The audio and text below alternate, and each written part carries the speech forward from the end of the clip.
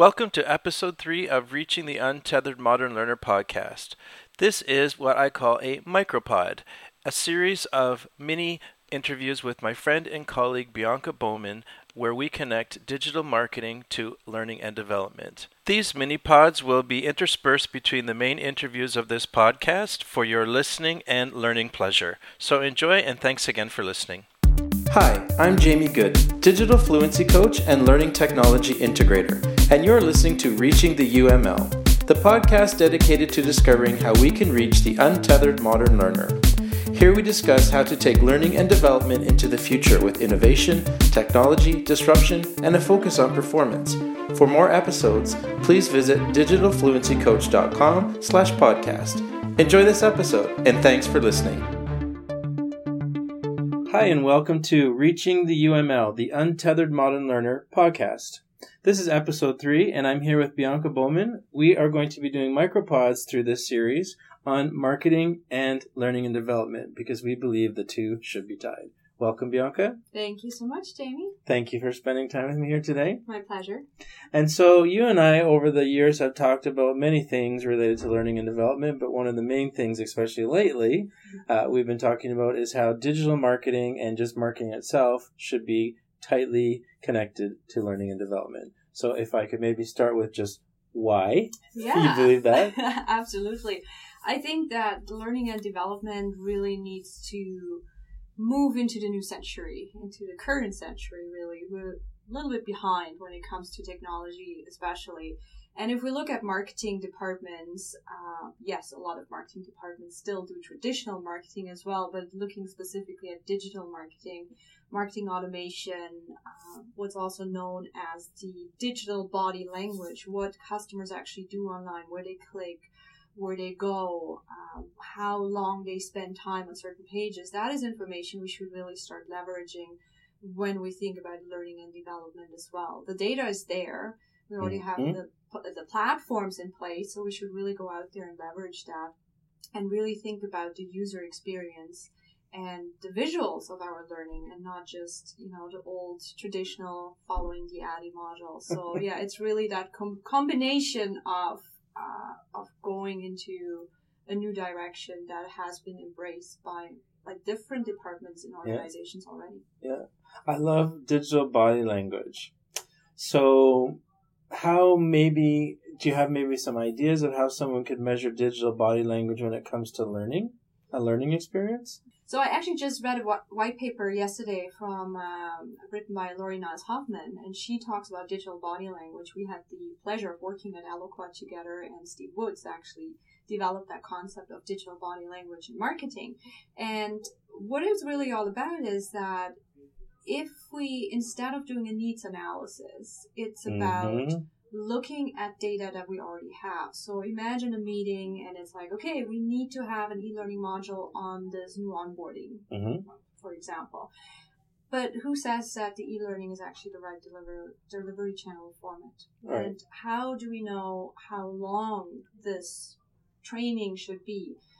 How do we know when to deliver this training to people, meaning the time of day? So Lori's really looking into that, and I think it's a fascinating idea of looking at that data and leveraging that data. Go to your stakeholders and propose your propose your training needs based on numbers and based on stats that you already have available. And I think that's where learning and development certainly can come in. Yeah, that makes a lot of sense because I think what I've seen and what I've heard is that we have this it seems like quite a big focus on needs analysis, but then performance support after training is sometimes non-existent, and if it exists, it's not very effective. And for me, I've always found that so odd. Like, let's spend weeks or how many hours interviewing and finding out, so what do people really need to learn? And okay, then we build the training and that takes another hours or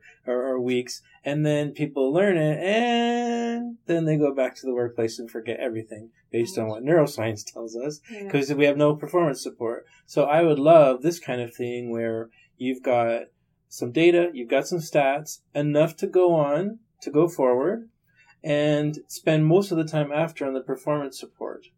where people actually need it on the job. Mhm. And that makes sense, I think, with just going after data and finding out digital body language. Where are people clicking? Where are they looking? Where are they spending time on this page or that site? And then from there, you can then go forward and help them kind of guide them in the learning experience. The other thought here also is that, when we create our learning, we send it out there, people look at it, hopefully, and complete it. But then after we evaluate it and say, oh, it was great or it wasn't, and then we make changes to it, and then the next bunch of onboarders or whatnot will be able to, enjoy this new training, but we don't really constantly monitor what's going on. Right. And we don't really evaluate and make changes based on what's happening in the moment. So that whole just-in-time training, I think, is something that L&D professionals certainly need to get better at. Yeah, and the just-in-time, like you're saying, you can get the data just in time. Mm-hmm. And let's say I've got, this is what I would love to see, is where, I don't know, we have someone going through a training that is maybe 3 weeks long, a couple of modules a week or something like that. And by the third module, we see that it's not going in the direction we want it to. Then we change. Then there is a technology, I think, and there's a way for us to tweak these things kind of on the fly. Mm-hmm. But maybe we're a little afraid. I just wanted to actually say that. That was just a thought that hit me, because in the end, it's kind of like, oh my gosh, I'm not doing my job right because the training I developed doesn't work. But tying this now back to marketing, I mean, we send out emails. We do A/B testing in marketing. All the time. Right? Yep. We test certain messages in emails. We test certain times to send out emails. And it's not an issue if the A test doesn't work, but the B test does, because, hey, the B test worked, right? Yep. And I think as L&D professionals, we really have to get into that mindset of it is okay to test things, and if they don't work, then, it will actually help us be better in the future. I think that's awesome. When I was working in marketing in the last couple of years, we would do test and learn. Mm-hmm. And, learn being the operative word, and this is learning and development. So, yeah, I think that's great. I always say, throw it out there and see where it lands. Mm-hmm. And you don't know until you try. And if you look at the history of marketing, there's been some massive marketing fails by Coca-Cola and Ford and other companies, and they're still around. And so I think, like you're saying, if we just throw it out there and it doesn't really work in the first couple of weeks, and there's maybe 100, 200, 300 people on it, well, it's the world's not going to end. Yeah. And if we do tweak it before it gets worse, why is that a bad thing, right? Absolutely. I think I've seen people spend so much time on the instructional design, months. They put it out there, it lands on the computers or the desks of the learners, and they hate it right out the bat. And then they've got to spend so much time in kind of rebuilding and kind of a restart. And I think that makes no sense. And it's too much time, too much money, too much manpower. So inefficient. I think especially when you talk about the instructional design piece, yes, we all are some more instructional designers inside. And we want to follow certain principles. And it is important we to... do. Yeah, we do. Okay, we do. For example, we should be consistent, right? So I'm not necessarily talking about the ADDIE model, but I'm talking about consistency. Yeah. And consistency for me also equals branding, yes. which again comes in from the marketing world as well, right? But one thing I think we really need to step away from is talking or listing learning objectives. That is something, it is important that people know what they can get out of a certain video, e-learning module, webinar, whatever it might be. But you don't have to use a bulleted list. No. To do that, there's a lot of creative ways to do that. And I think, again, this is where we should look to marketing and say, hey, how do you write your message when it comes to promoting new products, new services, right? Yeah, totally. That's a good point. And it could be possible too that I sit down in front of this learning experience, I see the objectives, and there's 4 and 3 of them don't make sense for me, so I feel like was I in the right place? Did I not understand something? Mm-hmm. So I think you're setting people up to fail right from the beginning too. If you tell them this is what they're going to learn, because you can get almost anything out of a training session depending on who you are, where you are at in that time of your life, where you're working. That makes sense. And branding it is something that I've talked about before, where So we spend time on needs analysis, let's say. We spend time on the instructional design. We build the training. We put it out there.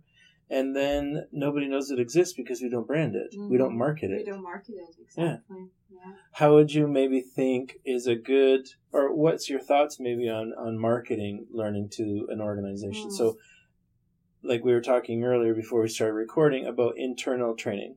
So let's say you're in a company, you were in Scotiabank before, for example, you got to do some training, and maybe internally you built this thing. What would you maybe think is a good way of marketing that to people so that they know it's actually even there? Right. Yeah, I think it's a very important question. First off, I think it starts right with the onboarding. If you have the proper onboarding in place, and I'm not talking hour-long sessions where people sit in classrooms, but, interactive, engaging learning opportunities. Engaging? Yes, right? Where you actually set the tone and say, you know what, we have, this system in place. It might be an LMS. It might just be an intranet. It might be the company's YouTube channel, whatever it is, but to kind of promote this from the beginning. And you could have lunch and learns where you really, remind people of you have this learning available to you. Right. You're not alone. We can help you, right?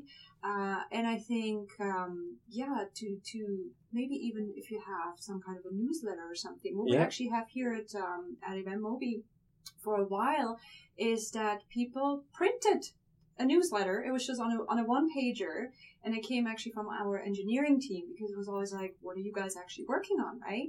And they started hanging up these newsletters all over the place in the kitchen while you wait for your water kettle to, boil. You read the newsletter, and I thought that was such an amazing idea, right? Yeah, and it just reminds me of like, oh, these people are there, and that's what they're working on, right? So, so those are just a couple of strategies, I guess, you could learn. That's a good idea because you think about, for example, let's say I'm on the subway. I come from Union this morning, then I get on the subway, then I do some walking, and I go into a restaurant here or a cafe there. The amount of marketing messages I saw from Union Station up here were probably in the hundreds. Yeah. And yet, if you're to go inside a company and walk around their offices just for a day, how many times do you see any sort of marketing of the learning that's available to people, the resources to help them with their jobs, make them more efficient, more productive? Like zero, right? It could be, like you say, a paper on the wall. It could be a Twitter feed. I talked to someone about that last week, and they were like, well, government's a little bit fussier. And I said, well, so just do a private Twitter account. Yeah. Get the people in your department or team to sign up. Like you can decide who to allow to follow and who not to. Yeah. And then maybe just use that Twitter handle to just put out reminders or other articles that are related to their job. And even that is a way of marketing some material to people and saying, this is some learning stuff we have for you that helps you be better at your job and at life. Yeah. Because I think it's transferable. Yeah, right. Yeah, absolutely. I mean, I find myself in a unique situation when it comes to learning and development because I'm not training internal staff. I'm actually educating our external customers. But still, I have to think about how to market the learning that we have for our customers so they actually take it. Because, just because you build it doesn't mean they come and look at it. Right? Especially if it's like training, right? Exactly. And that's actually the other thing I talked to a friend of mine about the other day. Maybe we shouldn't call it training. Maybe we shouldn't call it education. Maybe we shouldn't call it learning and development. Maybe we have to come up with kind of a new term to make it a little bit more exciting, and especially the sphere I'm in, which is, the customer success / customer education. If you talk to businesses about, again, learning and training, for them it sounds like, it costs them money. Yep.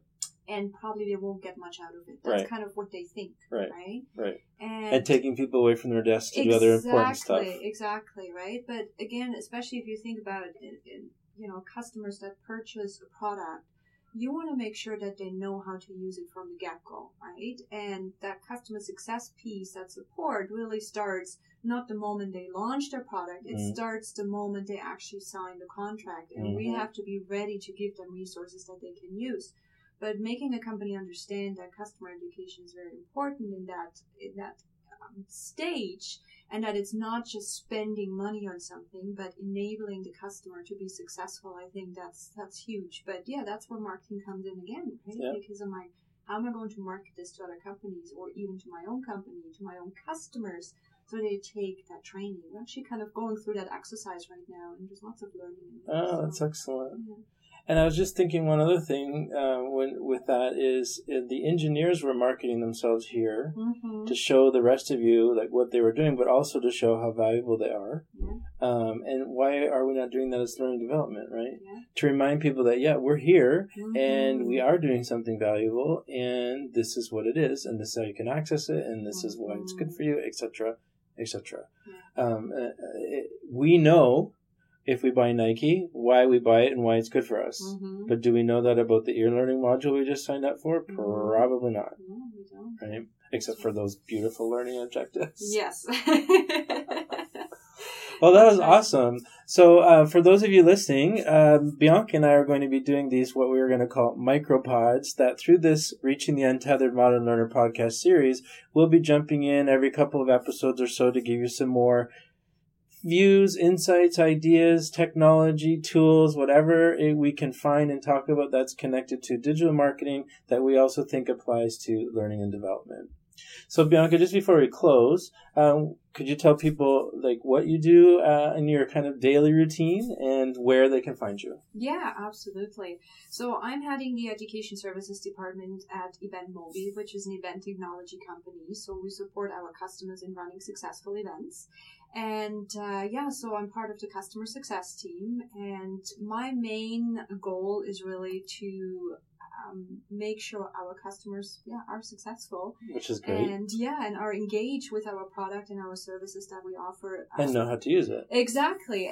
But the thing is, it's not just about how to use the technology, it's how to use the technology leveraging best practices as well. Yeah. And awesome. You can find me here at EventMobi, and if you want to get in contact with me, you can email me at info@biancabaumann.com, whereas Baumann has 2 N's.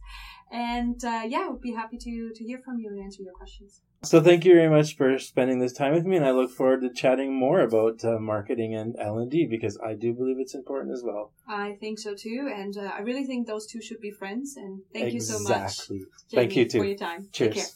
Thank you for listening to Reaching the UML.